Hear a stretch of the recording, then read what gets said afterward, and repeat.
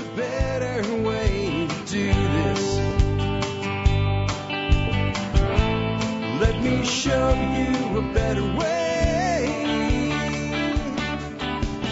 Hi, folks. This is Jack Spirko with another edition of the Survival Podcast. As always, one man's view of the changing world, the changing times, and the things we can all do to live a better life if times get tough or even if they don't.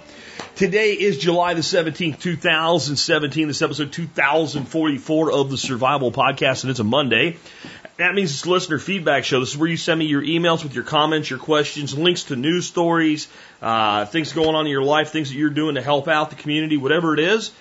For inclusion in a show like this, I do include about 6 to 12, depending on the week and what's going on, items in each show. That means there's no way I can do them all. But I do read all of your emails if you send them with the proper subject line, TSPC in the subject line, and then whatever, like comment for Jack, article for Jack, whatever. And remember, I share a lot of this stuff on social media, or I use it maybe not as a standalone subject, but as supporting material. So keep the stuff coming in, guys. It's really important. Without you guys, I couldn't do this show, not just because no one would listen, because you are my research staff and the ones that keep all the great content coming in. So I'm talking about what you want to hear. And if you think about it, 3 days a week we do a show that is completely, totally driven by the listeners. 3 out of 5 days. The listener feedback show on Mondays, the listener call show on Thursdays, and the expert counsel show on Fridays are all 100% listener driven. That's our commitment to try to provide you guys the content that you're looking for. And don't think I don't take consideration from you guys on who I take as guests on the show and on the standalone subjects that we talk about as well. So what do we got today? I have a listener's follow-up on homesteading abroad, especially in South America, backing up what I said and taking it way further than I did. I think it's important for people to hear that maybe have some romanticization about I'm going to sail off to Brazil and set up my own little homestead in the mountains or something like that. A listener has actually created a really great resource on developing blackout kits. I'll talk a little bit about blackout kits as well when I give you that resource. Question on making wine post shit hit the fan without sugar. Actually a pretty easy one. Deciding when to retire, and should we redefine the word retire? And I'm going to talk a little bit on that one today. That might be our main focus today out of all the subjects. Another listener makes a jump from an employee to entrepreneur. We'll talk a little bit about doing that. A better way to make a bell siphon. It's a really cool little hack that I like, and I'll also tell you about a product the guy has that takes it to another level. And Visa has declared open warfare on cash. They're not even hiding it. Just something to think about. And yes, it plays into the world of cryptocurrency long term for sure. All that and more in just a bit. Before we do that, let's go ahead and hear from our two sponsors of the day. Hey, if you're like me, you know what a gun without ammo is. We call that an overpriced club. That's why I go to bulkammo.com and keep a good stockpile of ammo for all my guns at all times. And it isn't just great price and availability that keeps me going back for more. Nope, it's lightning fast shipping and exceptional service. Give bulkammo.com a shot, and I promise they won't let you down. Hey guys, if you're like me, you're always concerned about the reckless economic policies of our nation. One way to ensure your wealth is to keep about 5 to 10% of it in precious metals like silver and gold. And my first choice when I'm buying either is JM Bullion, because I get personalized service, free shipping, and better pricing than the big silver houses all in one place. Check out jmbullion.com to learn more.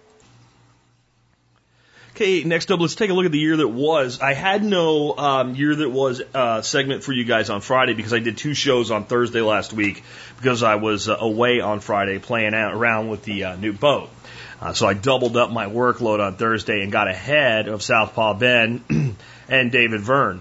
So I'm going to read year 26. There's no real correlation between the episodes and the year that was anymore, so it makes sense. We'll just do them as they're available. So here's what I have for you for the year 26 from Southpaw Ben. Pontius Pilate is declared prefect of Judea. This year, Pontius Pilate, of biblical fame and infamy, was declared the 5th prefect of Judea. The main archaeological evidence of Pilate is a limestone block called the Pilate Stone, which is a damaged limestone block containing a fragment of an inscription believed to read, "To the divine Augusti, this Tiberium, Pontius Pilate, prefect of Judea, has dedicated this," and it ends. Parts of the names of the titles aren't completely readable, so archaeologists are assuming it reads as such: Es Tiberium Nitus Pilatus Ectus Uda E, which there's some missing letters in there. E and E are not actual words in Latin. is exactly what is described with things such as the full title and names filled in based on written sources about this time, such as the biblical Gospels and later Roman and Jewish historians. My take by Southpaw Ben. Jewish historians report that Pilate nearly caused revolt due to his insensitivity to Jewish customs. This will eventually cause him to be removed from his position as prefect. One such example was that previous prefects would remove images and effigies from their standards when entering Jerusalem. Pilate simply had the soldiers bring the nominal standards in at night, causing a riot the next morning. He had his soldiers surround the Jews and threaten to kill them, to which the Jews essentially said, bring it, as they would rather die than see the desecration of Mosaic law. Finally, Pilate removed the images. Throughout the historical writings of Jewish historian Josephus, multiple such incidences occur before he would be deposed by Lucius Villetius after an especially harsh crushing of the Samaritan rebellion. Okay? I guess my take on all of this is solid evidence for the individual we know as Pontius Pilate, and it's also solid evidence for the way Rome managed its provinces. And this is very much like modern government. So you send this guy out with unbelievable power. You know, we talk about basically Pilate being the governor of Judea, and we think of a governor like the governor of Texas today. The power that a governor had at that time in this world was extreme. And yet, you know, don't let that fool you. The powers that be in the central government still expect certain things. And one of the things they expected, and this is much how Rome managed its provinces, as long as the people are peaceful in general and shut up and pay their taxes, we don't have any trouble, we're good. And if that means letting them have things a certain way or what have you, as long as it doesn't interfere with Romans' actual business, we don't care. In other words, let them march all they want as long as they pay their taxes at the end of the day, which is exactly the mentality of the government in this country. They don't care that you riot or protest or whatever. They really don't even care that you riot. They'll just give some of your money to their insurance buddies to cover it, right? But they want basically order. Because as long as they have order, they get their check at the end of the day and they remain in power. And Pilate apparently wasn't sensitive enough to this, my take. Tiberius leaves Rome from David Verne. Sejanus has continued to feed Tiberius' paranoia by playing up the threat posed by Agrippa and other officials. He has shown Tiberius evidence showing that everyone was out to get him. Tiberius becomes so afraid that he leaves the city for his villa on Capri. He continues to give excuses about being too busy or issues with travel, but promises the Senate that he will return as soon as possible. Sejanus acts as Tiberius' regent, relaying orders from Tiberius to Rome, but only the ones he approves. Tiberius' fear of returning to Rome is so significant, he will never return to Rome during his reign. Sejanus' power has grown significantly, but he is forced to sit on his hands while waiting for Libya to die. Sounds more like the soap opera of Rome to me. My take by David Verne. Tiberius wasn't well liked in Rome, especially after the death of Germanicus, but it wasn't to the point where he would have been assassinated. He was a capable administrator and didn't drag the empire into debt, but he was too paranoid for his own good. His own natural worry about someone trying to replace him blinded him to the one man who was trying to replace him. He trusted Sejanus so completely that he referred to him as socius laborum, or partner of my toils. I think this is something I've seen in businesses. You have a person running a business or a department or what have you that has a second in command, a lieutenant, etc., that wants their job, and the guy that has the job doesn't really have the courage to walk away from it, but doesn't really want it. And as long as that second in command keeps the ball in the air, they'll let them do whatever they want. They'll let them do whatever they want. I've seen it. Don't think that this only applies to government officials. I've seen businesses, I've consulted with businesses where I've eventually had to pull people aside and very carefully point out that's what's going on. You really don't want to be here anymore. You really don't want to do this. So you're letting this person do your job for you, but the problem is they're really not qualified. But they have the ambition that you don't. That still happens today, not just in government, my friends.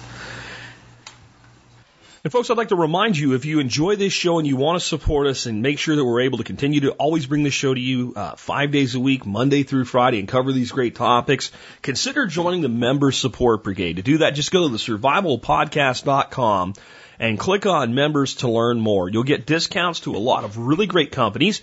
You'll be helping to support our show with a product that will pay for itself. Many of our members tell us that their membership pays for itself 3 or 4 times over every year. And if you're military, law enforcement, Peace Corps, or a first responder, you do qualify for a discount. Just email me at jack@thesurvivalpodcast.com with TSPC service discount in the subject line. Tell me about your service in 1 or 2 sentences, and I will get back to you with a discount code. Everybody else, just go to thesurvivalpodcast.com and click on members to learn more and sign up. All right, with that, let's get into today's feedback. I want to do a little bit of follow-up from my piece on Thursday about network neutrality, which I don't want to rehash here, but I got a lot of requests by email. Can you break out that segment? Because this was something that people were going absolutely ape shit about on Facebook. And I have broken that out. I did a blog post with it today. And I would point out that if you share it, I'm not an egotistical person. I'm really not. And I don't really like to say, well, here's all the things that I've done. I generally don't do that.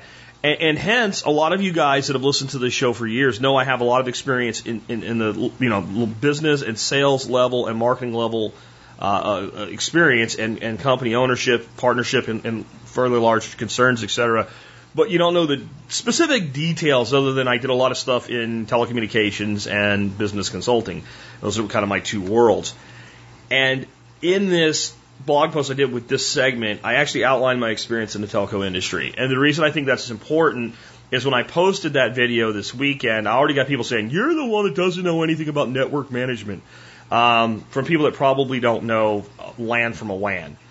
And I think it is important that if you're going to refute something that everybody knows, that you kind of point out the reason that you know it and the place that you're coming from. And I say in that post, this alone does not mean that I'm right. It does mean, though, that I'm far more informed than most of the celebrity mouthpieces talking about it, like John Oliver, for instance. These people have such strong opinions about something that's so technical, yet they have no knowledge of it, and yet the people that listen to them just believe everything they say. And I'm not saying that there's no problems with the way that companies like, let's say, Comcast or Charter, Spectrum, etc., do business. What I am saying is these people that want to hamstring the entire industry with certain restrictions and make it sound good by giving it a pretty name like net neutrality generally don't know what that means and what the consequences of those actions are. But I want it. And this is what I hear from a generation of spoiled brats about this issue. That when I look around at what's going around with net neutrality, but I want it, I paid for it, it's my internet, and I deserve it, and I should be able to stream all the Netflix I want, etc.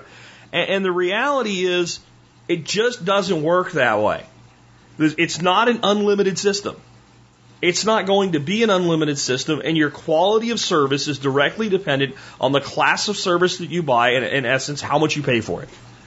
And if you didn't listen to Thursday's show and you'd like to just understand net neutrality, that post is there for you. And if you have friends that are telling you how important this issue is and how Trump's going to destroy the internet, even though, again, we had the internet for over 20 years without any kind of net neutrality legislation at all, share this with them and do gently point out, hey, you might want to read the guy's credentials.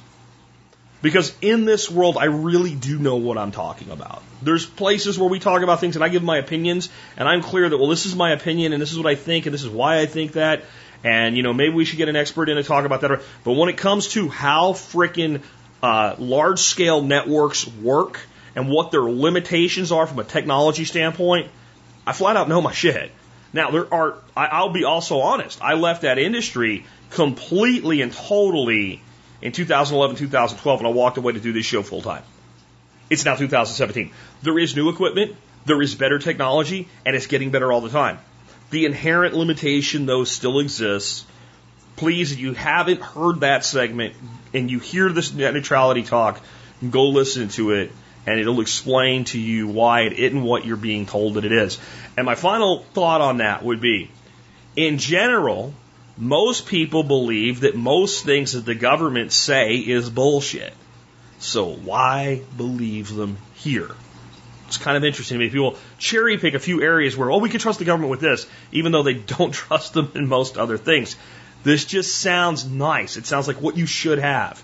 Well, a lot of people think everybody should have a freaking unicorn too, and we won't get into that, but you know how that works out.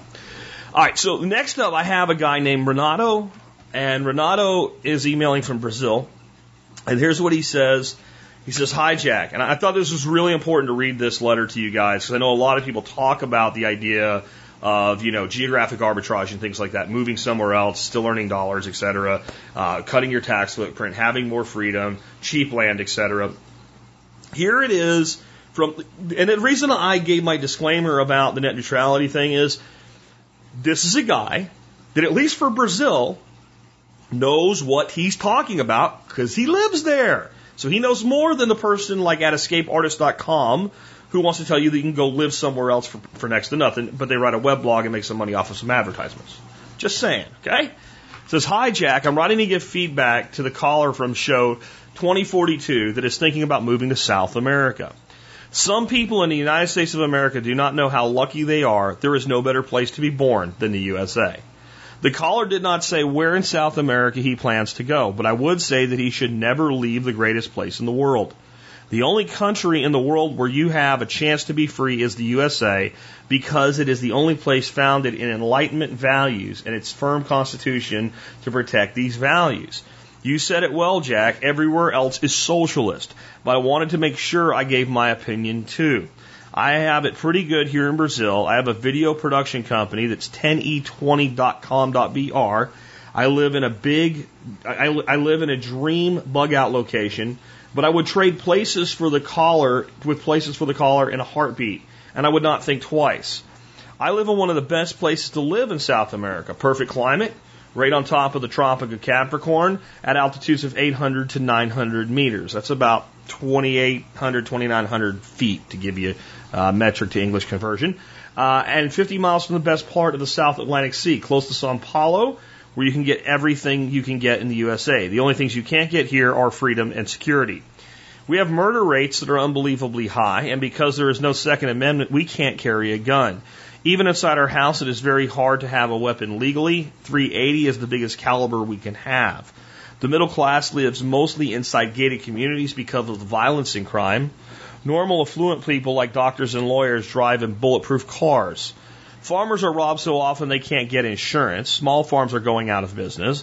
It's common to have all your cattle stolen in the middle of the night by heavily armed gangs with AK-47s, and we can't even get a .38 legally. The gangs come with trucks and take all you have. Tractors are also frequently stolen.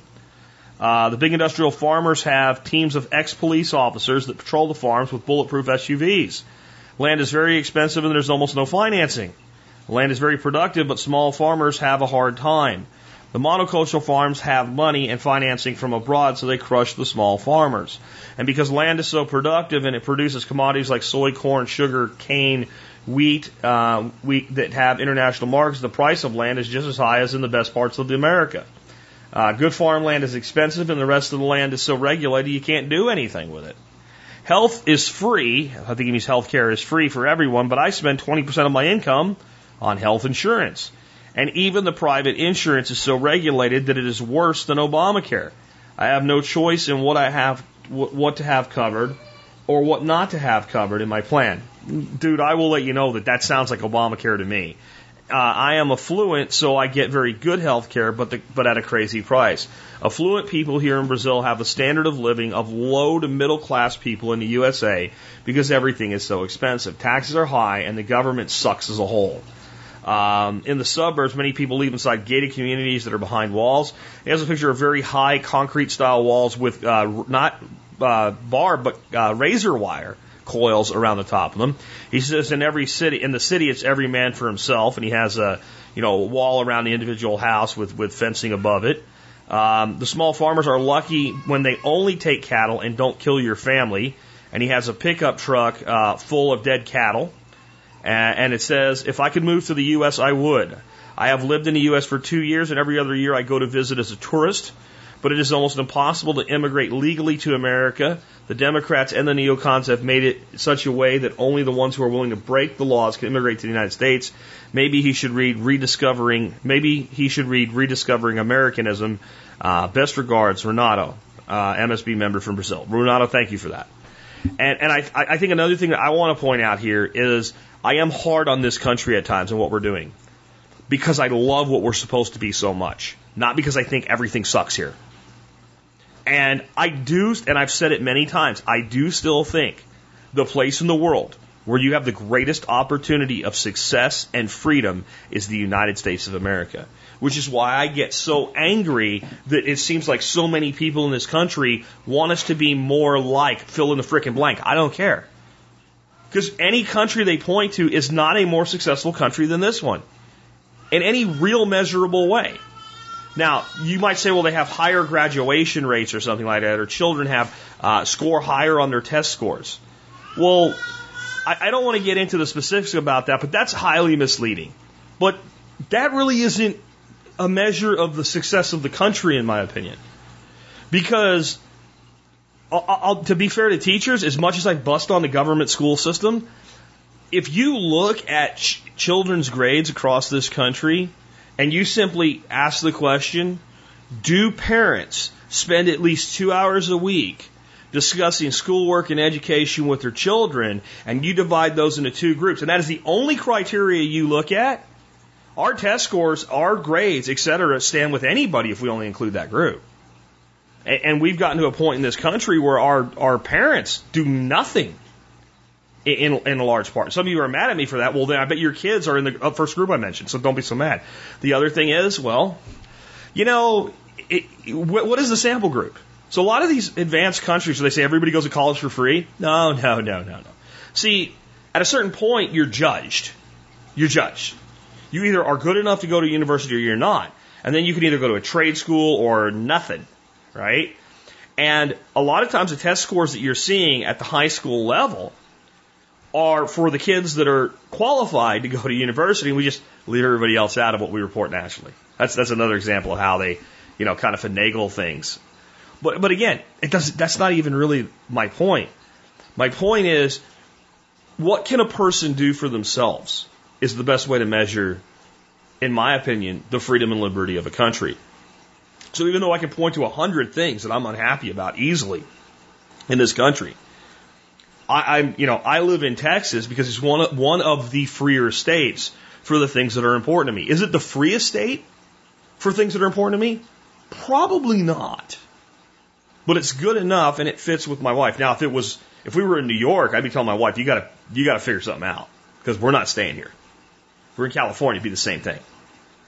Like there'd be a come to Jesus meeting over that. And that alone says that we're blessed to be in America.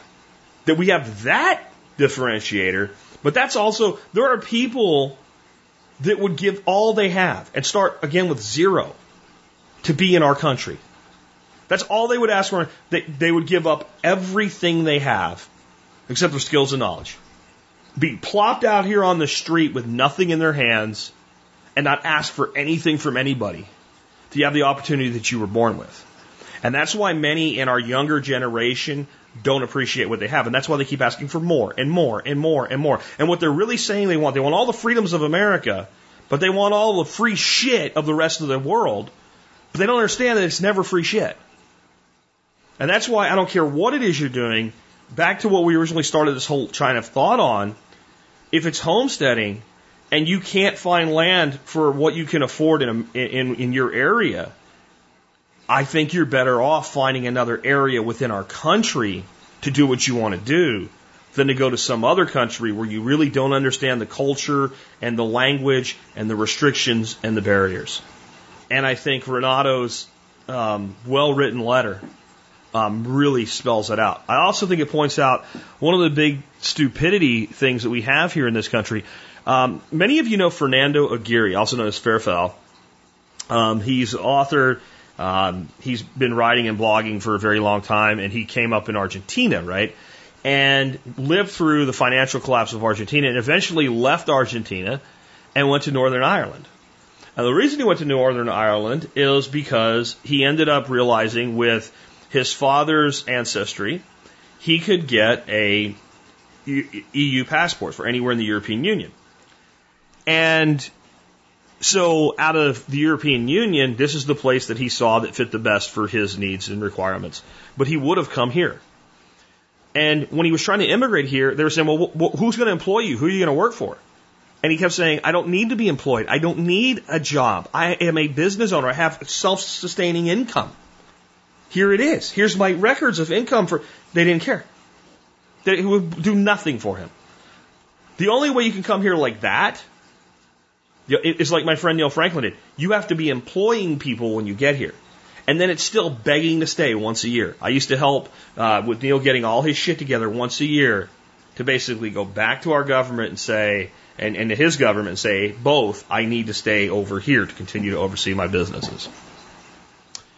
And yeah, I think this is the best place to be. Which makes fighting the direction we're heading more, not less important. And which makes advocating for complete and total freedom and liberty, so long as you're not harming someone else or someone else's property, even more important. Just my thoughts. Next up, this one comes from Kenneth. Kenneth says, Jack, the Blackout Kit. Article for Jack is the subject line. It's a PDF that goes over how he put his Blackout Kit together. Says right on the front of it, says dedication. This booklet is dedicated to Jack Spirko of the Survival Podcast, as it was he who gave my box of flashlights and stuff a name. Thanks, Jack. Okay, and I don't know. I might be the person that came up with the term Blackout Kit. I know that I just kind of thought we needed a name for that when I was doing early shows on the different things that you should set up, and just seemed like Blackout Kit seemed like the way to go. So I have a link in the show notes today where you can get this PDF. It's about 11 pages, well put together, and he definitely sticks to my philosophy in it, basically lighting, some comms gear, and some other stuff, and batteries, etc. So let's talk about what a Blackout Kit is for a minute, because it's something, we should do some back to basics, if not whole show segments from time to time, because this is the Survival Podcast, right? This is about preparedness. So my reasoning for coming up with a Blackout Kit, and I probably first talked about this 2 months into the show, so over 9 years ago now, was that one of the most common things that we deal with as an emergency is a blackout. I mean, that's something that I think no matter who you are, no matter where you live, no matter how sheltered a life you are, there's been at some point in your life where you're sitting around in your happy-go-lucky way in your house or at work or somewhere else, and all of a sudden it goes, boom. And the ceiling fans go wop, wop, wop. The TV goes off, right? The computer goes. Hopefully you have a UPS so you don't lose all your work, right? Fish tank goes from bubble, bubble, bubble to plop. We've all been there. And I know what everybody's first thought is when it happens. Damn it. Right? That's the best case scenario is damn it. Right? Unless maybe you're at work and that you think that means you get to go home early and you really don't like your job. I guess other than that, it's damn it. There's some other choice words, some that begin with F when it happens. And let's say you're in the shower with soap in your eyes, and as soon as the power goes off, you hear screaming and wailing and gnashing of teeth of your your 5-year-old screaming because they're scared in the dark. Right? These are the types of situations we end up in. This is very common, and that power can go out for 5 minutes, and it can go out for 5 hours, and it can go out for 5 days. The longest blackout period that I personally went through was 11 days. And we skated right through it because of generators and all types of higher level preparedness. In that instance, it was one of those damn it ones. It was also one of those damn it, we really need to get this together because power went out due to an ice storm during freezing temperatures. And we're on a well. All right, so you could see all kinds of problems going there. And again, we were able to get through everything because we were well prepared. But it did happen when the light from the sun was still visible. So basically, you can get all your stuff together. But a blackout kit is really for is when you're in the shower with soap in your eyes and your kid is screaming in the hallway and you're trying to get your shit together and the son has gone to bed for the night, which seems to be when most of them happen. I'm just saying. And that means you need to be able to go to one place and get basically the basic things you need together to start dealing with the immediate consequence and implement your larger scale systems. So in your blackout kit would not be your Honda EU 2000 generator. It would not be your solar panels or anything else like that. Your blackout kit is basically, again, lighting, basic communications equipment, and really that's and something to power them, so backup batteries, and a little bit more than that. But the point being that if we have all of that stuff in one box, in one spot in the house, when the power goes out, we go there. If we're smart, we get some power failure lights and we plug them in throughout the house. And what these are little lights that work like a night light. And I have some that I've reviewed in T-Spaz. I'll see if I can look them up and put them in the show notes for you. And basically, what happens is when the power goes out, the little night light comes on.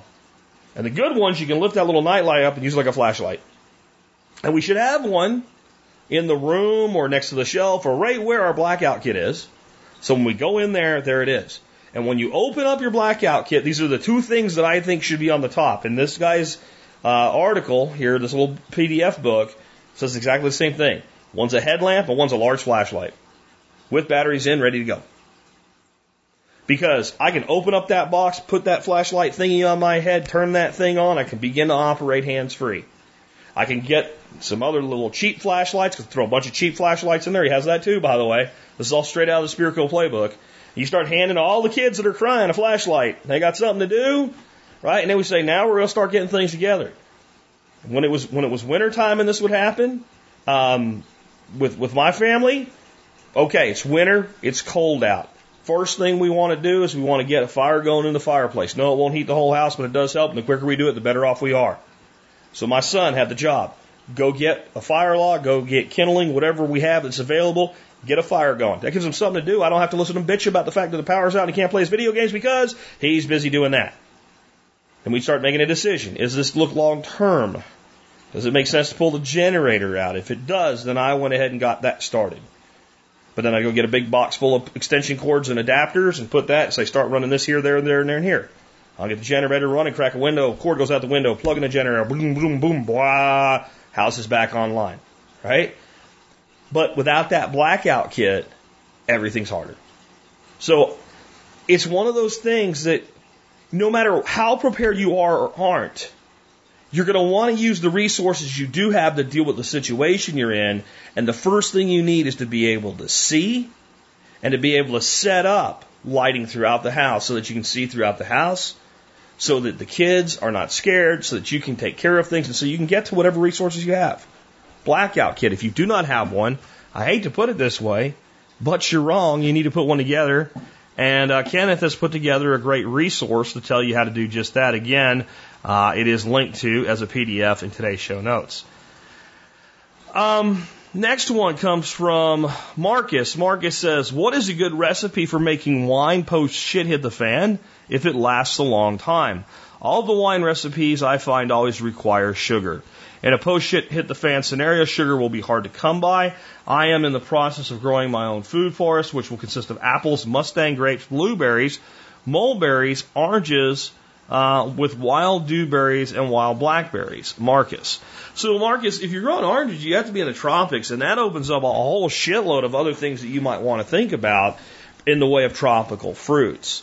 So, for instance, one of the things that you mentioned here, Mustang grapes, and I assume you mean muscadines. That's like, I think that's a name for muscadine grapes. They're actually extremely high in sugar. And you really don't need to add sugar to muscadine wine.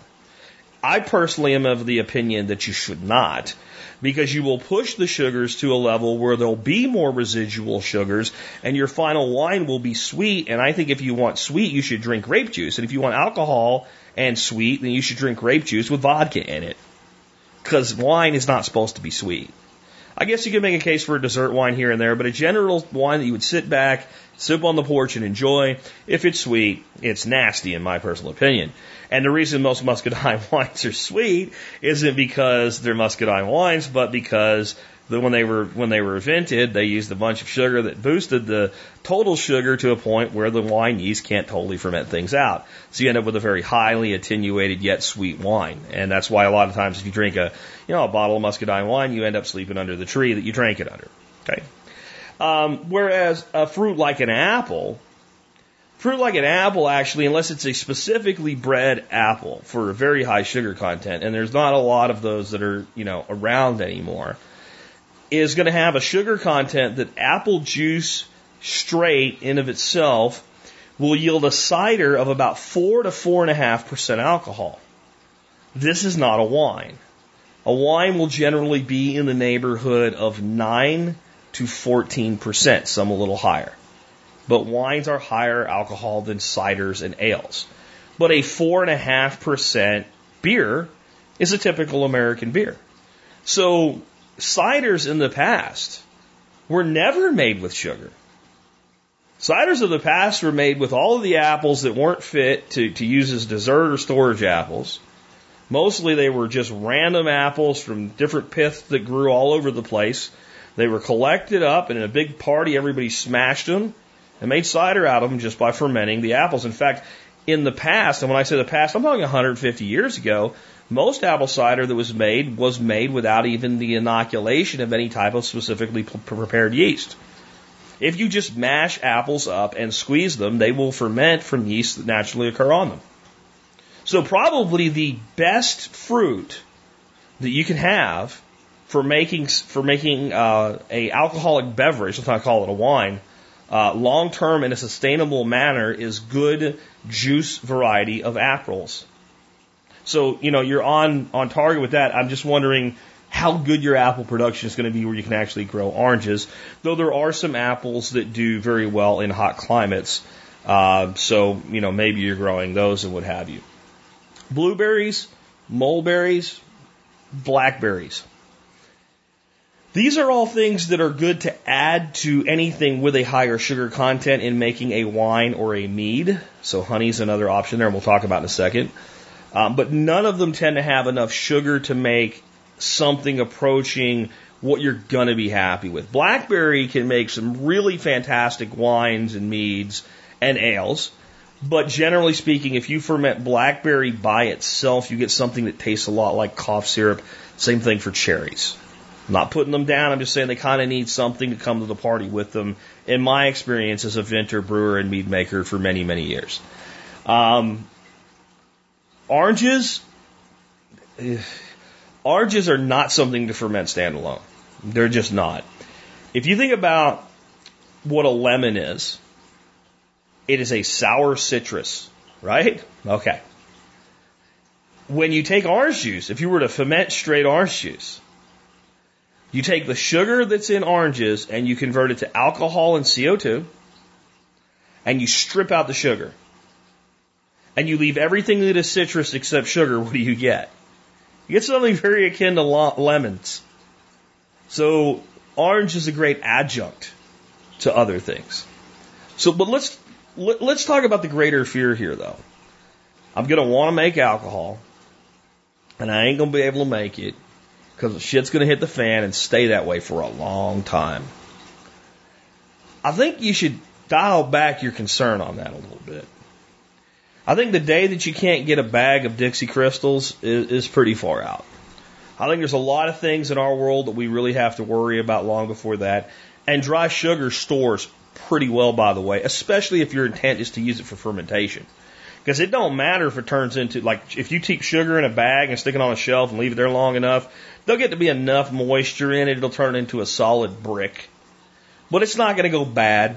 It's not going to go off unless some creature or critter gets in there and starts eating it. It's pretty much shelf stable indefinitely for making meads and wines and ciders and things like that. You'll melt it down. It's going to get boiled, etc. All right. Now, the true sustainable long-term sugar is honey.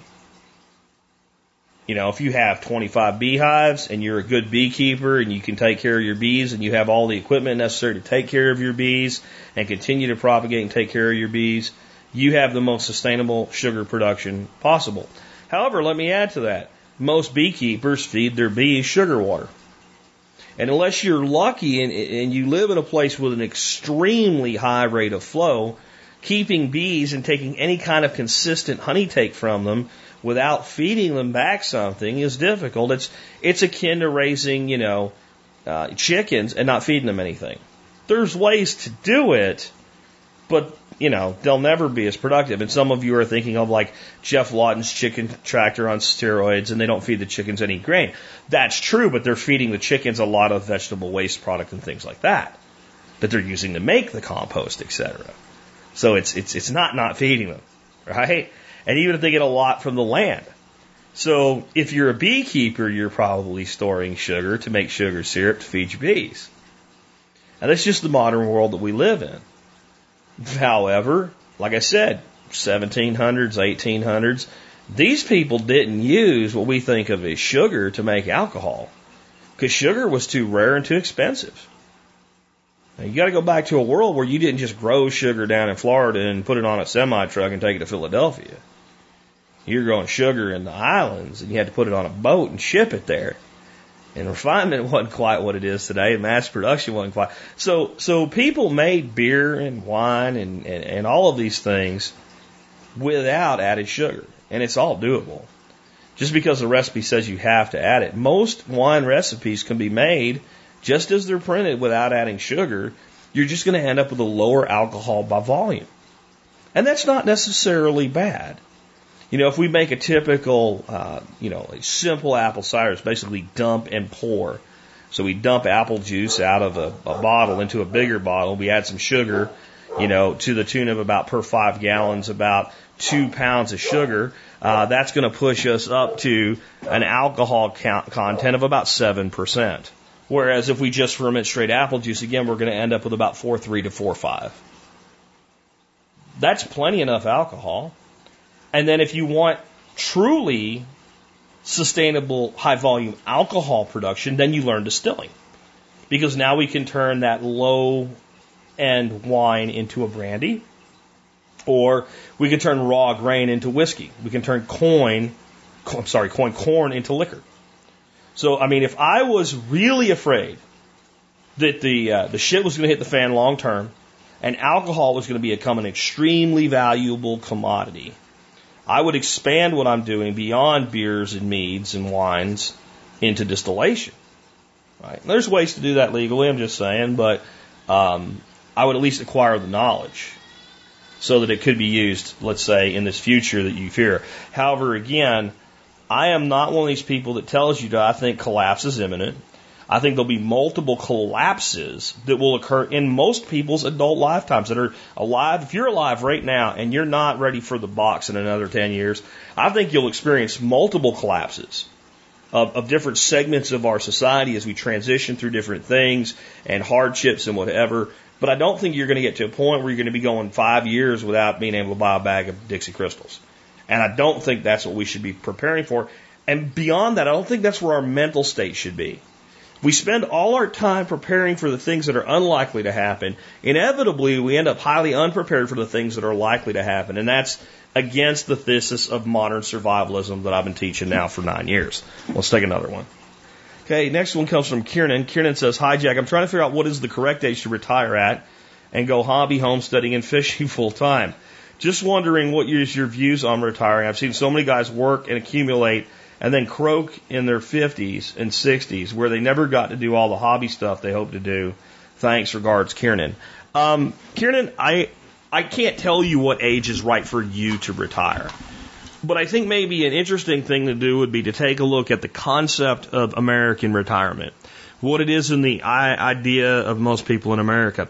I've told this story before. I'm sure many of you haven't heard it, though, because I think it's once or twice, and it's probably a long time since, of somebody that I don't think is the brightest bulb in the tree, but in the end, what he was saying is truthful about the way people think of retirement in this country. So one day I'm diddling around on Facebook, and I guess the guy had sent me a friend request that I had approved back when I approved them without really looking at them, because I don't even know that I would have approved this guy's friendship request, because he was just kind of a huckster. We'll leave it at that. And he says, "Hey, Jack, how are you doing?" And I said, "Hey, Patrick, I'm fine." It's not that Patrick, right? It's not Empty Knots Patrick. It's a different Patrick. Northeastern Patrick. This guy was always into every kind of fast money-making scheme out there. So I was real leery when the next text came from him. He says, "I just wanted to let you know I'm retired now." I was sure that he wanted me to sign up for Amway or something like that, and so I could be retired too. But, I'll entertain it a little bit. I said, how are you retired, Patrick? He said, "I'm now on disability."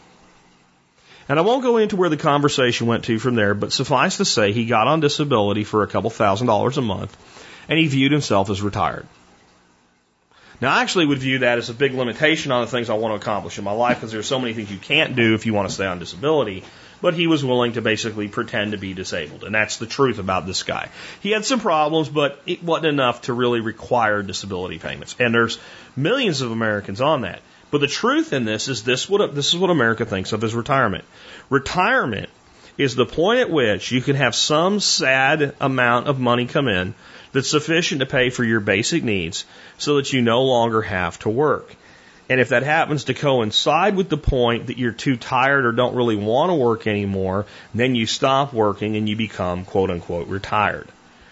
Now, I want to take you back to, I think, what in many instances and ways was a better time in America. And I know there's people that will say, no, it wasn't because, civil rights, etc. So, again, I think one of the big blinders that we have in America today is we can't see the good of the past because all we focus on is the bad of the past. Well, 50 years, 100 years ago, this country was a much tighter nation from a standpoint of community and family and things like that. And we also were a lot more of an agrarian country. And the concept of retirement was largely unheard of. And there's still a lot of places in the world where it's largely unheard of. Because most people on some level were some sort of an entrepreneur. And most families had a lot of collusion going on with work and entrepreneurship or family or business ownership, where even if a father had, and families were bigger, so even if a father had like 3 sons and 2 daughters, let's say, just pulling numbers out of my ass, and one of the daughters and one of the sons didn't work in and around the farm or the business or whatever, 2 or 3 or 4 did. And what that allowed was the children eventually taking over the main part of the operations, and the father stepping away from command and control in the daily grind, etc., and tending to smaller, less critical things, but still being there when some shit went totally wrong and, Junior didn't know what the hell to do about it. Dad was right there and said, oh, this happened in 47, do this. It works. So the old man, and again, being from a Ukrainian family, old man is a freaking term of respect. Don't anybody be offended by that, or old lady. Old man and old lady, there's Ukrainian words for it that I can't even remember how to say them. But in my family, if you were the old man, you could be 35 and be the old man. You were the oldest male in that family, you were the old man of that family. All right? But the old man, the patriarch of the family, was still there to take care of things and never really retired. He just did less of the hard work and had more free time to himself, which we also kind of sort of think is that's what retirement is today. So I think in some ways in America, we need to, in some levels, be redefining what retirement means. Not working full time anymore. On some levels, you could say that I personally am partially retired, semi-retired. I run a business, but it's not like anything that I did before this as far as, stress level, etc. It fits my lifestyle. It is 3:54 and I'm still working right now. I'm not even got into production of the show yet today. So some days are long, but other days I might be done by 2 o'clock and go fishing. But I wouldn't call myself retired. I would even call myself semi-retired at this point. But it's certainly the case that if, as I get older, I decide I want more time to myself, I could produce this show in a shorter format or with less effort, or rely more on past material and do 3 new shows a week or something like that. And I'm sure it would cost me financially, but because I've made good investments, because I've put myself in a good place, etc., and because I've built loyalty in the audience over the years, there would probably still remain a lot of support, and I could still maintain a really good income. And I think that would be partially retired, because it would be less than I'm doing now, but I hadn't completely gone away. And then there's full-on retirement, where there's some sort of pension. It's basically all you're using is passive income at that point. And I think we have to decide, do I really want that in my life? Do I really want to turn away from anything that we would call work? And then I would say, when I look at examples of retired, I guess my 2 greatest examples are my grandparents. And my one grandfather was retired from the military, and he went to work in the civilian world, and he gained a second retirement from civilian employment. And then he worked part-time as a security chief for a college university. And he did that right up until he decided to leave Florida after my grandmother passed away. And then he finally was retired.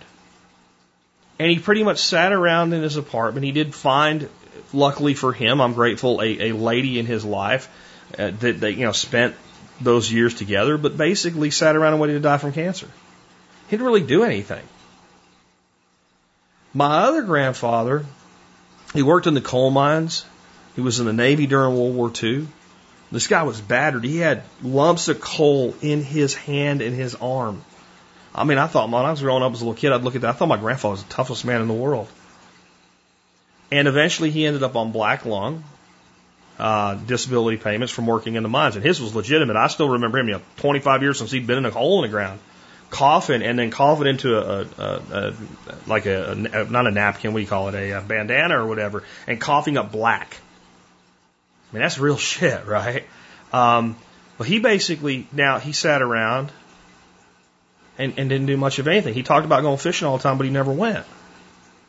And I think in both ways, one, because he never could stop working, and when he finally didn't know what to do, and the other in actually being physically impaired and not being willing to fight through it for the things that he still had in his life. Both of those guys just quit and gave up. Maybe that's why I don't have the most positive view of retirement, right?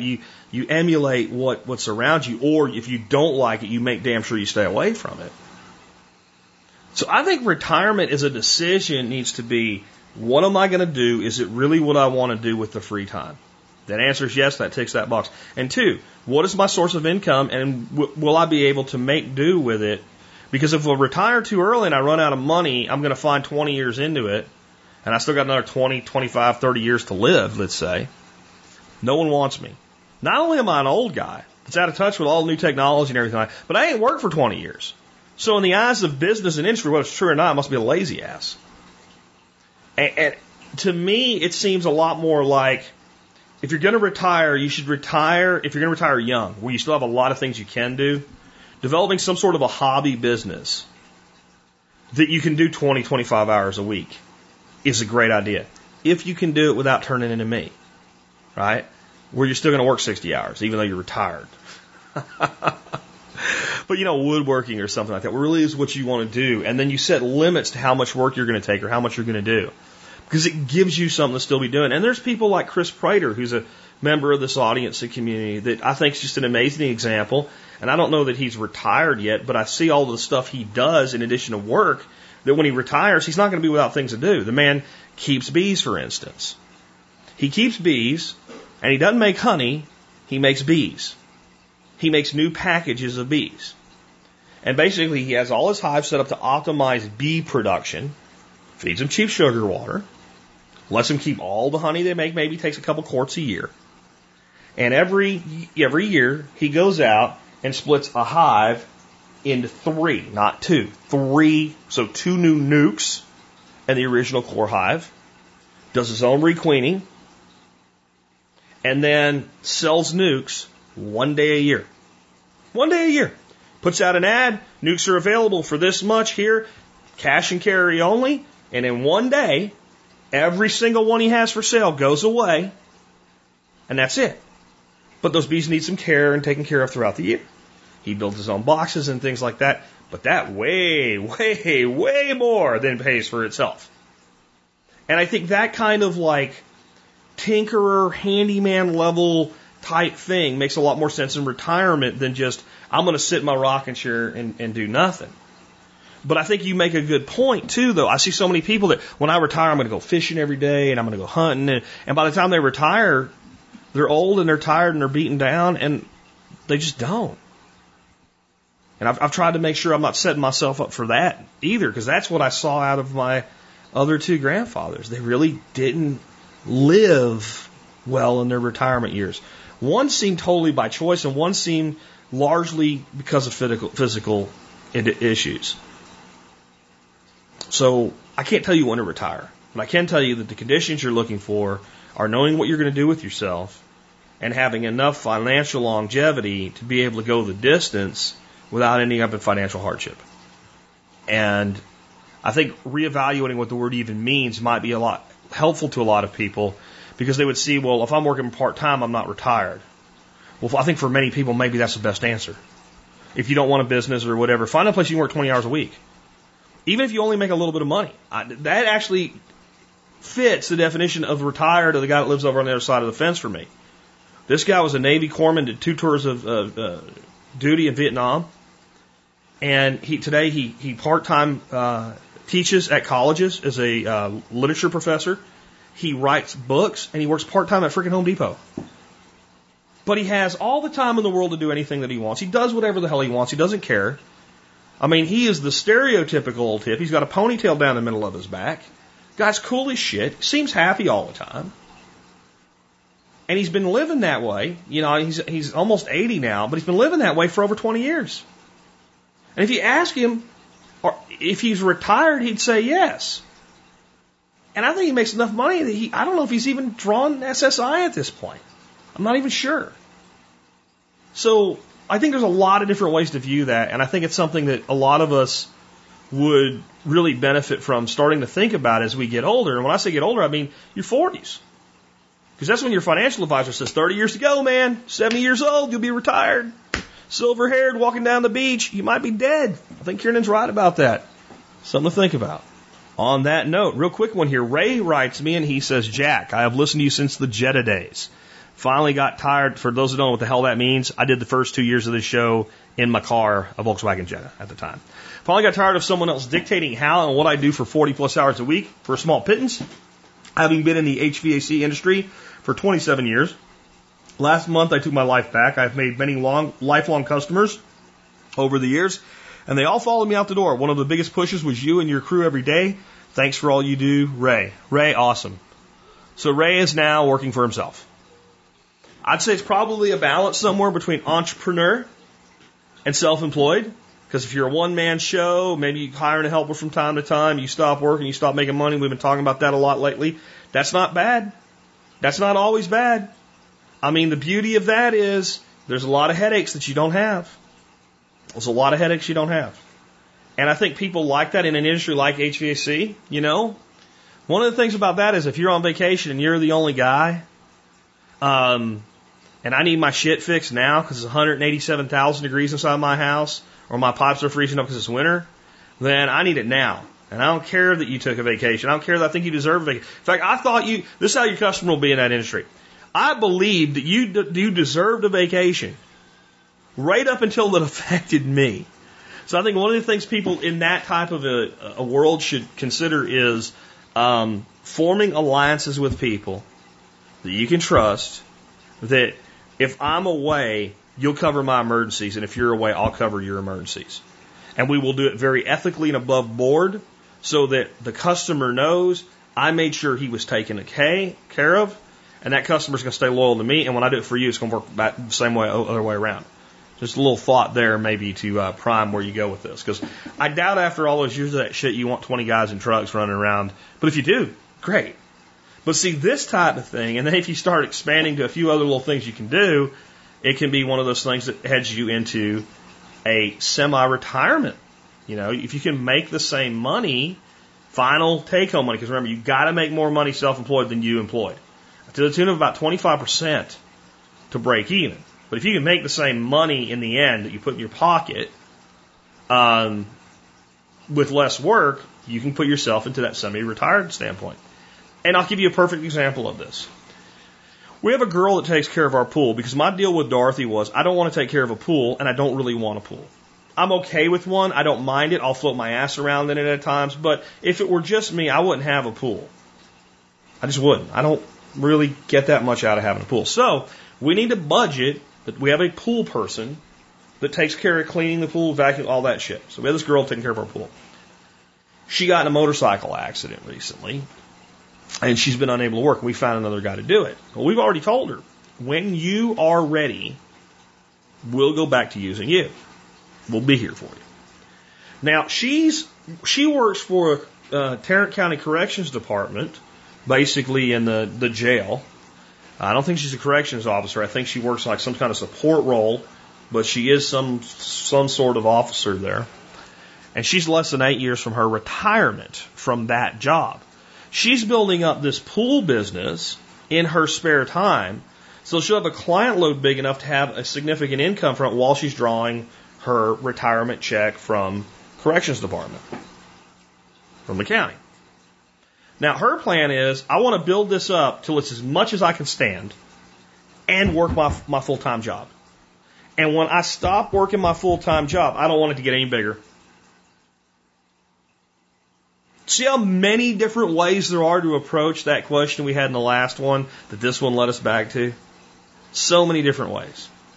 I'm going to work part-time in addition to full-time until I can stop working full-time and draw some sort of benefit from that, and then keep the part-time where it always was. If you have the discipline to do it, if you're not like me, hardwired with DNA, where you're like, how can I make this bigger? How can I make it better? What can I do next? Then those are great plans. And I'm starting to see the wisdom of that as I get older myself. So this one comes from Ed, and Ed says, hey Jack, Bigelow Farms alternative bell siphon author indicated that sometimes the siphon never stops. There's a continuous slow trickle. I'm not familiar with bell siphons, but thought this video was interesting.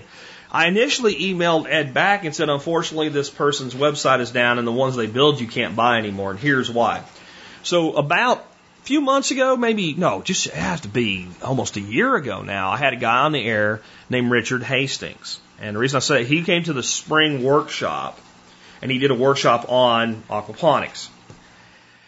And he had with him a siphon from this same company, this Bigelow Farms, that was printed from a 3D printer, and this company sells them for $25. Apparently their site was down when I got this email, but it's back up now, and I have a link to that siphon you can get. And it uses part of this technology, but when I actually got off my butt and looked up the video, I saw this guy was talking about was actually a really simple little hack. And what this guy's doing, so let's talk real quick about what a bell siphon is. A bell siphon is basically you have a stand-up pipe and water fills a container. And when it gets to where that pipe's level is, that sets the level of the water in the container. And if we don't do anything other than put that stand-up pipe in there, we turn the water on, and as long as we don't turn it where it runs so fast it can't get through as fast as it gets in, it'll just hold that level. Makes perfect sense to most people. You put a pipe in a container that water can flow into, turn water onto it, it'll hold that level. Okay. We now take a bell, which is basically a sealed larger cylinder, and put it on top of it. And water will fill up to a point where it hits that stand-up and it starts flowing through. And it will eventually build negative pressure, and then it will cause the water to shoot out faster than it's coming in, again, assuming we don't put the water in too fast. So we have some sort of throttle on the water that's coming in. And then we will drill a hole in the bottom of that bell, or put a breather tube where we drill a hole in the top of the bell, attach a tube, and put a bell down into the water level. And when the water comes down to where that hole is, or where that breather tube is, it will suck air in and break the siphon. And this, in general, works really good. But here's the deal. To make that work, you have to throttle that water to a point where it is where it is both flowing fast enough to trigger it. If you put it too slow, it'll get to the top, and it'll just start trickling over, and then you'll see the siphon start to try to build and fail, and try to build and fail, and it'll never dump. And then your grow bed stays constantly full of water. It's like what you call a constant fill level. And then your roots don't get enough oxygen, and your plants die. Okay? The other thing that can happen, and that's what this addresses, is the water will trigger the siphon. It goes all the way to the bottom, but the water's running a little bit too fast for the other side. And it never quite gets enough air sucked in, and it just stays there at the bottom, and then your plants all die because they don't get enough water or nutrient. You can see both of these are bad. The thing is, fixing the top is easy. You just turn the pressure up and let enough water in there, and if you let enough water in there, sooner or later, it'll trigger. The key is being able to dial it back and find that balance point. And I spend a lot of time, because of having to clean out my systems because they get clogged up, where I have to open them up and rebalance them. I probably once or twice a week rebalance all of my bell siphons in at least one of my systems. It tends to get a lot more gunk in it. So what he came up with is you take a cap, a little cap, which is basically like if you want to cap a pipe, the little slip fitting that slips on the end of, let's say, a 1 inch or a 3/4 inch piece of pipe that just basically puts a cap on it and plugs it. You take one of those and you set it upside down and you put your breather tube in it.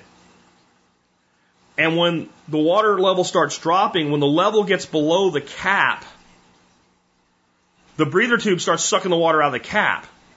And when it sucks the cap dry, the cap will fall back down, and then the water can't get back in the cap because the water level has gone below the cap level, and then there's no way for the water to get back to the breather tube, and it breaks cleanly every time. I think this is cool. And I think it can be played with and made a little bit better.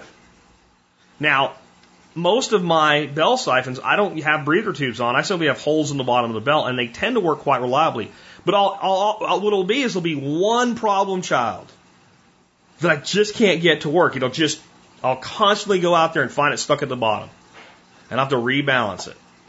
And what I'm going to do is the next time I have that problem child rear its head, because I've got everybody beaten into submission right now, I'll do one of these for that particular one and see how it works. But I think it's pretty cool. There's a video for it.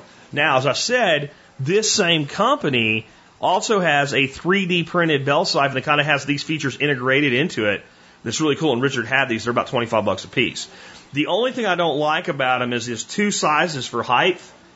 And I like having a lot of control because some beds I bring the water way up and some I bring it less. And I also, a lot of times with my bell siphons, one of the really cool things you can do is, let's say you're getting a bunch of plants started and you want to make sure they get started really, really good.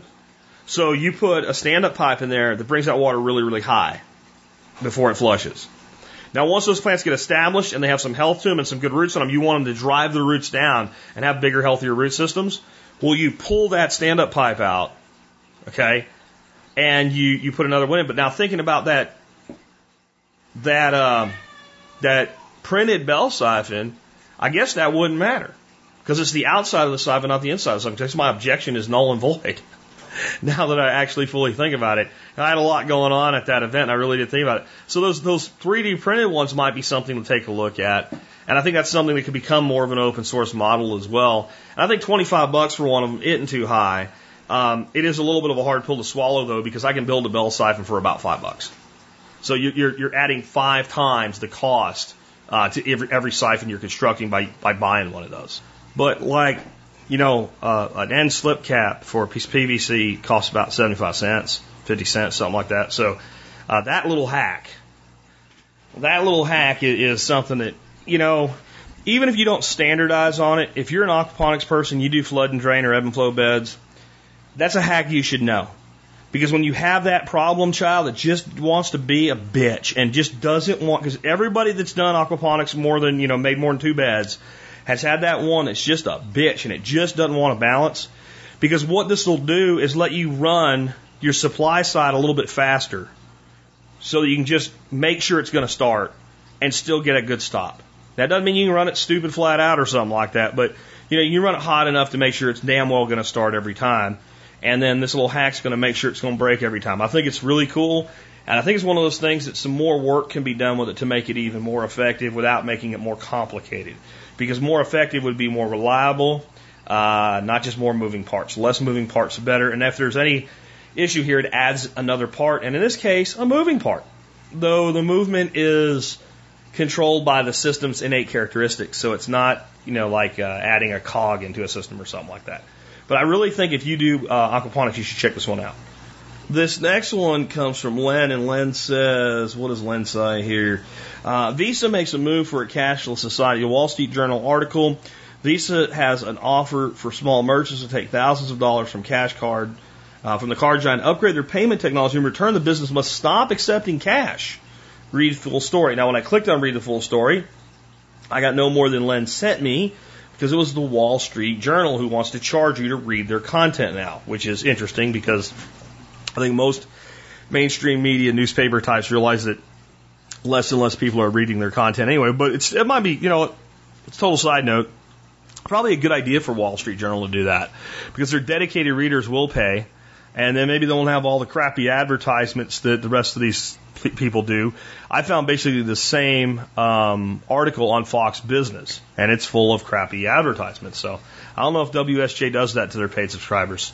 If you are a paid WSJ subscriber, let me know if you have, tons of advertising, even though you're paying to read the content, with the same crappy advertisements that are on the Weather Channel and the fake news sites, etc. Anyway, Visa takes war on cash to restaurants. I'm going to only read part of this, but it says Visa Inc. has a new offer for small merchants. Take thousands of dollars from the card giant to upgrade their payment technology. In return, the business must stop accepting cash. The company is announcing the initiative this week as part of a broader effort to steer Americans away from using old-fashioned paper money. Visa says it is planning to give $10,000 apiece to up to 50 restaurants and food vendors to pay for their technology and marketing costs, as long as the businesses pledge to start what Visa executive Jack Forrest calls a journey to cashless. This is from this guy, quote, "We are really viewing this as the opening salvo," end quote, said Mr. Forrestal, Visa's global head of merchant solutions, of the potential total of a $500,000 commitment. Consumers at those stores would be able to pay for goods or services only with a debit or credit card or with cell phones. In exchange, Visa is offering to pay for upgrades to their merchants' technology at the checkout line so they can accept contactless payments such as Apple Pay. The $10,000 incentive also helps cover some of the merchants' marketing expenses. Visa will pick the participating merchants from the application process that starts in August. Online-only shops are excluded. So it goes on, and I'll give you the short version that basically some people in the industry say, hey, this is great. There's a restaurant that hadn't been taking cash since the day it opened. They're very happy. They say they save a lot of time by not doing it, et cetera. And then there's people that say, hey, this is bullshit. Businesses do want cash because they have to pay the credit card companies a 2% fee. Both sides have a point. When you have a lot of cash in your business, there's a whole lot of potential for theft that is less a potential in an electronic environment, in a business like a restaurant. There is a lot of expense and security concerns around. At some point, you have to get that cash into the bank because you can't accumulate too much of it or you become a target. And it's just not good for a business that's running a cash flow to have, believe it or not, too much cash on hand. Money on hand is one thing, but cash on hand is another, because it is a target for many things, including the giant vulture on the back of your $1 bill with the IRS symbol around him, okay?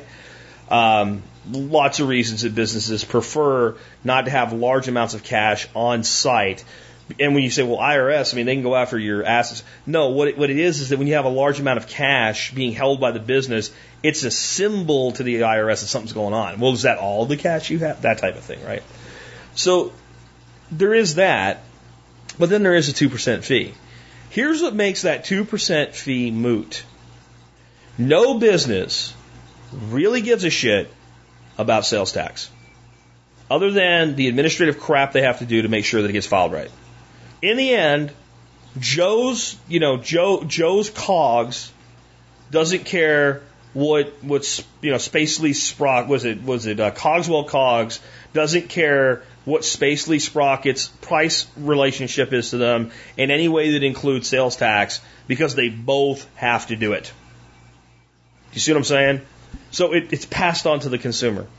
With sales tax, it's a straight pass on. They know it's just there. Like, consumer comes in, the price for your meal is $19.99. Sales tax on it is 6%, 8%, 3%, 4%, 0%, whatever the state says. But the restaurant next door is going to price their items also irrespective of sales tax, because it's equal for everybody. If every single merchant will pay in 2%, then everybody would just raise their price 2%. Because that's how markets work. Where it becomes an advantage is when one business cannot pay the 2% and the other business has to. Which is true free market, right? That's the agora. Because both have chosen what they're doing. Then the business that's at 2% of an advantage has two choices. One choice is they can pass the savings on to their consumer and charge less, and thereby have a competitive advantage over their competitors. Or they can keep that 2% and reinvest it in their business to grow it. which is actually what most entrepreneurs would do, rather than pass it on to the consumer, assuming that it was all things were being equal and they had figured out how to get an advantage over their competitors. Because my 2% is much more powerful to me, reinvested in my business. Because I should be getting a fairly large return on that. And my consumer is going to make a decision in most instances regardless of 2%. People make 2% decisions on the stupidest things like gasoline. You know, this side is $2.21 a gallon, and that side of the street is $2.22 a gallon, so I'm going to go here. I'm going to go whichever one is easier to get in and out of, because I know in the end, if I get 20 gallons of gas, it's 40 cents. And I can have way more than 40 cents worth of aggravation to get in and out of the wrong gas station. So I'm going to go to the one that, you know, makes the most sense for me logistically. But people make that decision. But people do not say, you know what? Joe's restaurant charges $4.95 for a hamburger. And Bob's restaurant charges $4.99 for a hamburger. I'm going to go to the $4.95 one. They say, which hamburger tastes better? So the business owner that's savvy enough to cut their costs by 2% is generally savvy enough to produce a better product while they're doing it. What does this all lead up to? Right? Visa's declaring war on cash. It'll be a cashless society. Blah, blah, blah. This is the opportunity for cryptocurrencies like Dash. A system whereby the merchant can receive the payment just as quickly as a credit card, with just as much assurance as a credit card, at a very tiny fee. That is a real advantage. And in this scenario, it seems to me like Visa's ignoring cryptocurrency as a competitor. Now, is it the case that these programs can morph into, if we do this, you can only take credit cards, or you can only take Visa credit cards, or whatever? Sure, but the more you restrict what you put conditions on something like this for, the more you make it that people won't accept it. And I'll tell you what, they're only offered $500,000. That tells you something else. They don't know if people are going to be on board with this yet. Because Visa saying, we are going to invest $500,000 in our competition against cash, would be like Jack Spirko of the Survival Podcast saying, I'm going to invest $500 against one of my podcasting competitors. You wouldn't take me seriously. $500, Jack? Really? Come on, man. What are you going to buy with $500? This is a multi-trillion-dollar market, $500,000. This is you know, a couple drops of piss in the pot. That's all this really is. But it does show their attitude and what they want. If you read the whole article, there's a lot more statements than that. They're flat out saying, man, we're going after cash. But they're also hedging their bet by because this will be something people read, they'll talk about, they'll see if it works. But if it doesn't work out, if they don't fill out all their $500,000 worth of grants, if you don't, like tomorrow, you won't even remember this if you're an average sheeple. You guys, you might remember it because it means other things to you. But you won't. But the person that just like looks at this and might have a negative view of Visa for failing, they're not going to remember this. They'll have something else the TV tells them to be angry about tomorrow. They'll be angry about that. They'll have no room to remember this. Most of them won't even pay attention to it in the first place. So this is their ability to get out there and rattle a saber and see if it's going to work.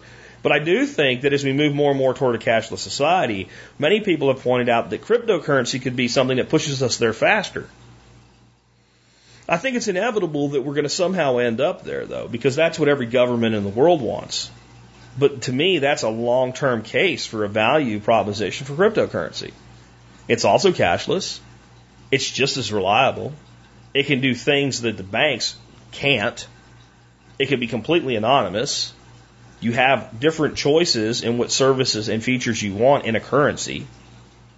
It's a proven technology at this point.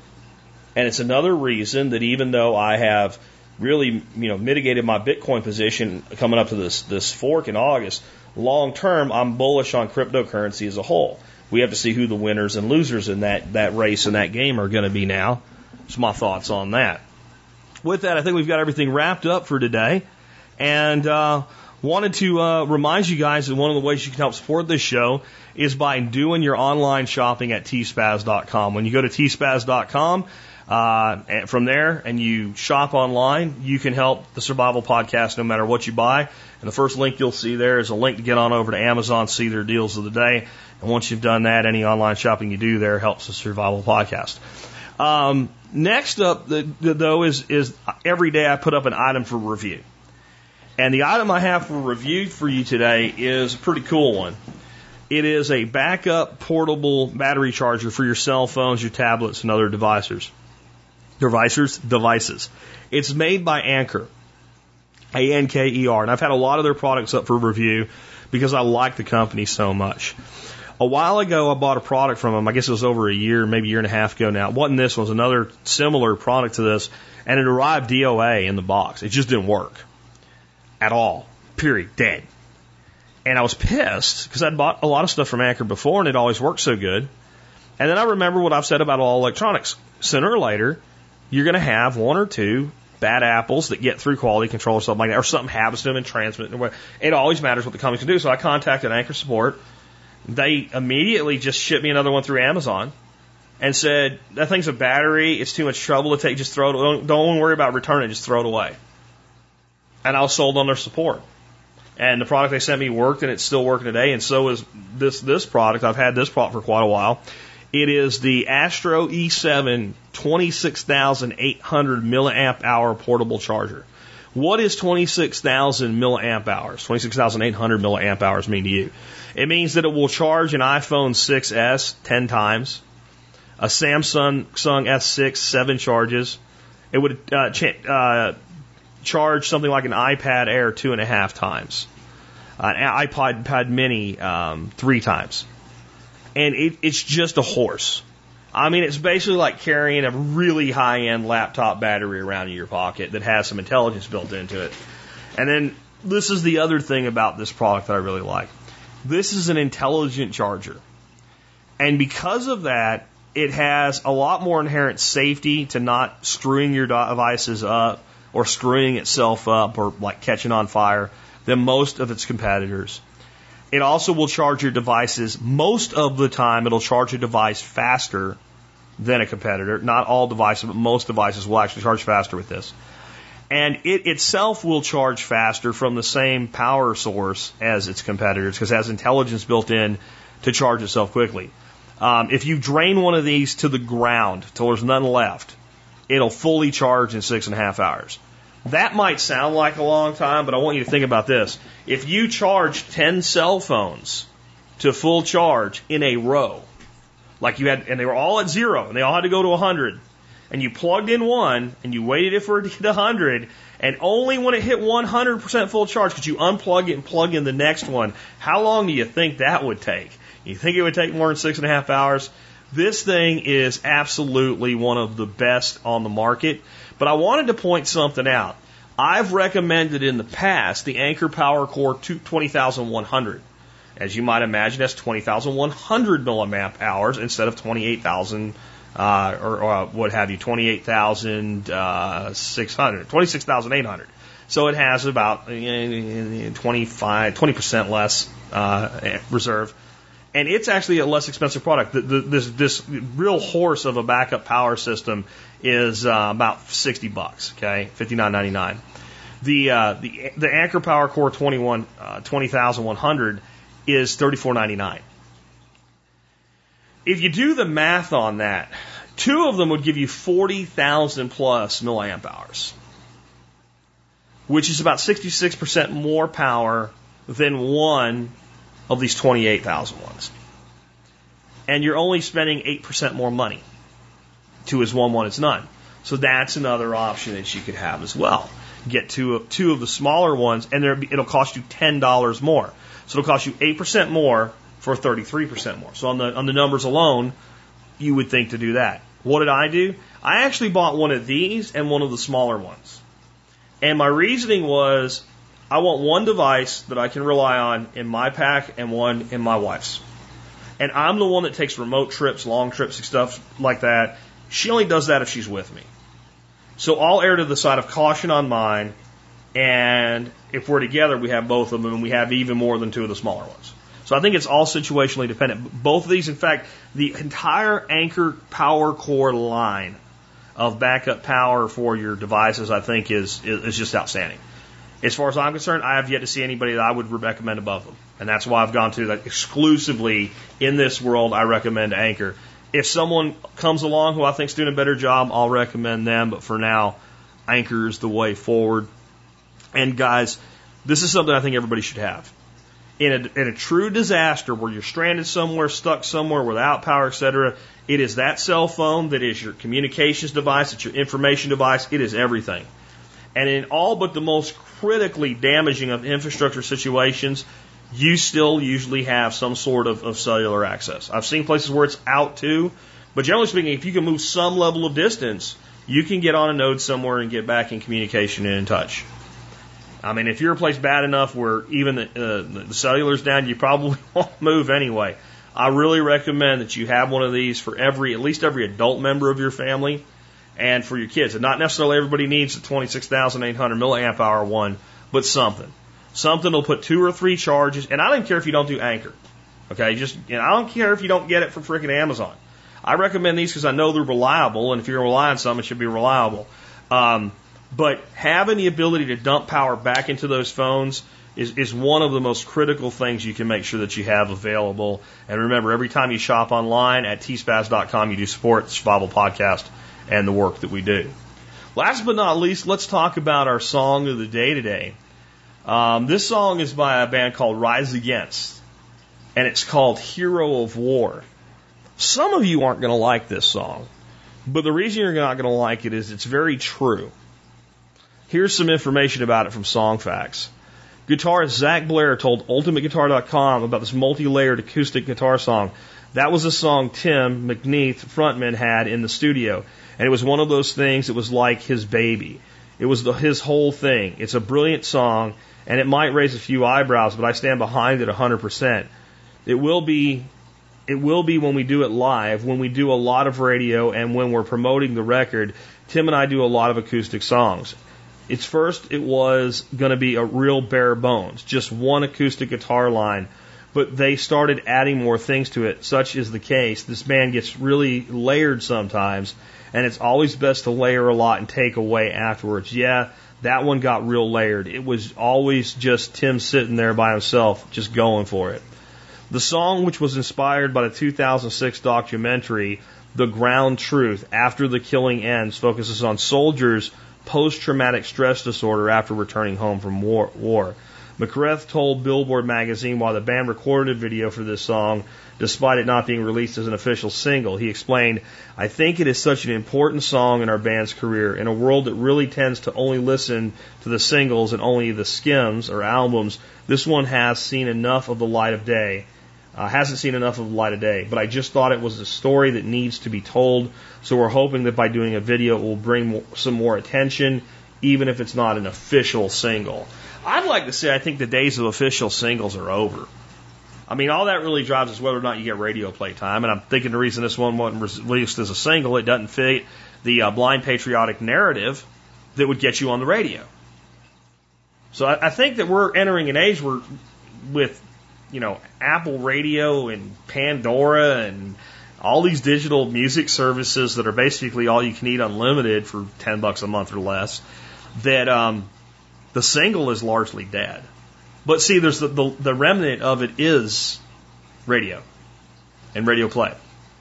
And it doesn't say that there, but I bet you I'm right. I bet you the reason this song never was released as a single is it didn't fit the formula for singles that record companies lay out as to, can we get it on the air?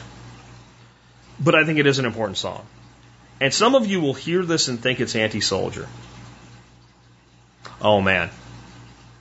If you think this song is against the soldier, you don't understand it, so listen to it a few times. And go have a look at the video. This song is about what is done to men who really believe in what they're doing by men who don't care what happens to them. That's what this is all about. With that, this has been Jack Spirko with another edition of the Survival Podcast, helping you figure out how to live that better life if times get tough or even if they don't. He said, "Son, Have you seen the world? Well, what would you say if I said that you could just carry this gun? You'll even get paid. I said that sounds pretty good. Black leather boots, spit shine so bright. They cut off my hair, but it looks alright. We marched down, we sang, we all became friends as we learned how to fight. A hero of war, yeah, that's what I'll be. And when I come home, they'll be damn proud of me. I'll carry this flag to the grave if I must, 'cause it's a flag that I love and a flag that I trust. I kicked in the door, I yelled my commands.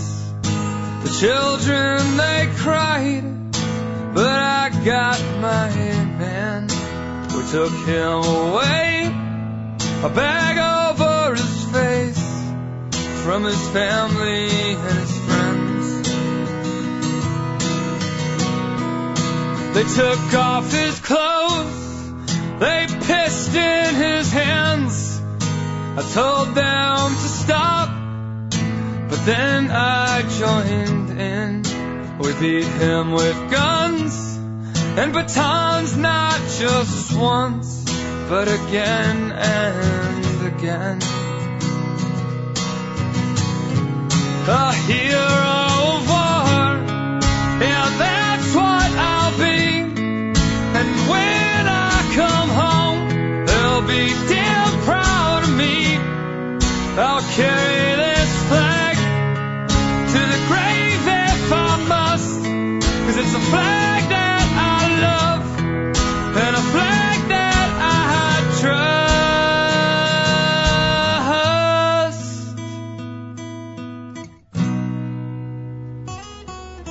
She walked through bullets and haze. I asked her to stop, I begged her to stay, but she pressed on. So I lifted my gun and I fired away. And the shells jumped through the smoke and into the sand that the blood now had soaked. She collapsed with a flag in her hand, a flag white as snow. A hero of war, is that what they see? Just medals and scars, so damn proud of me. And I brought home that flag, now it gathers dust, but it's a flag that I love, it's the only flag I trust. He said, son, have you seen the world? Well, what would you say if I said that you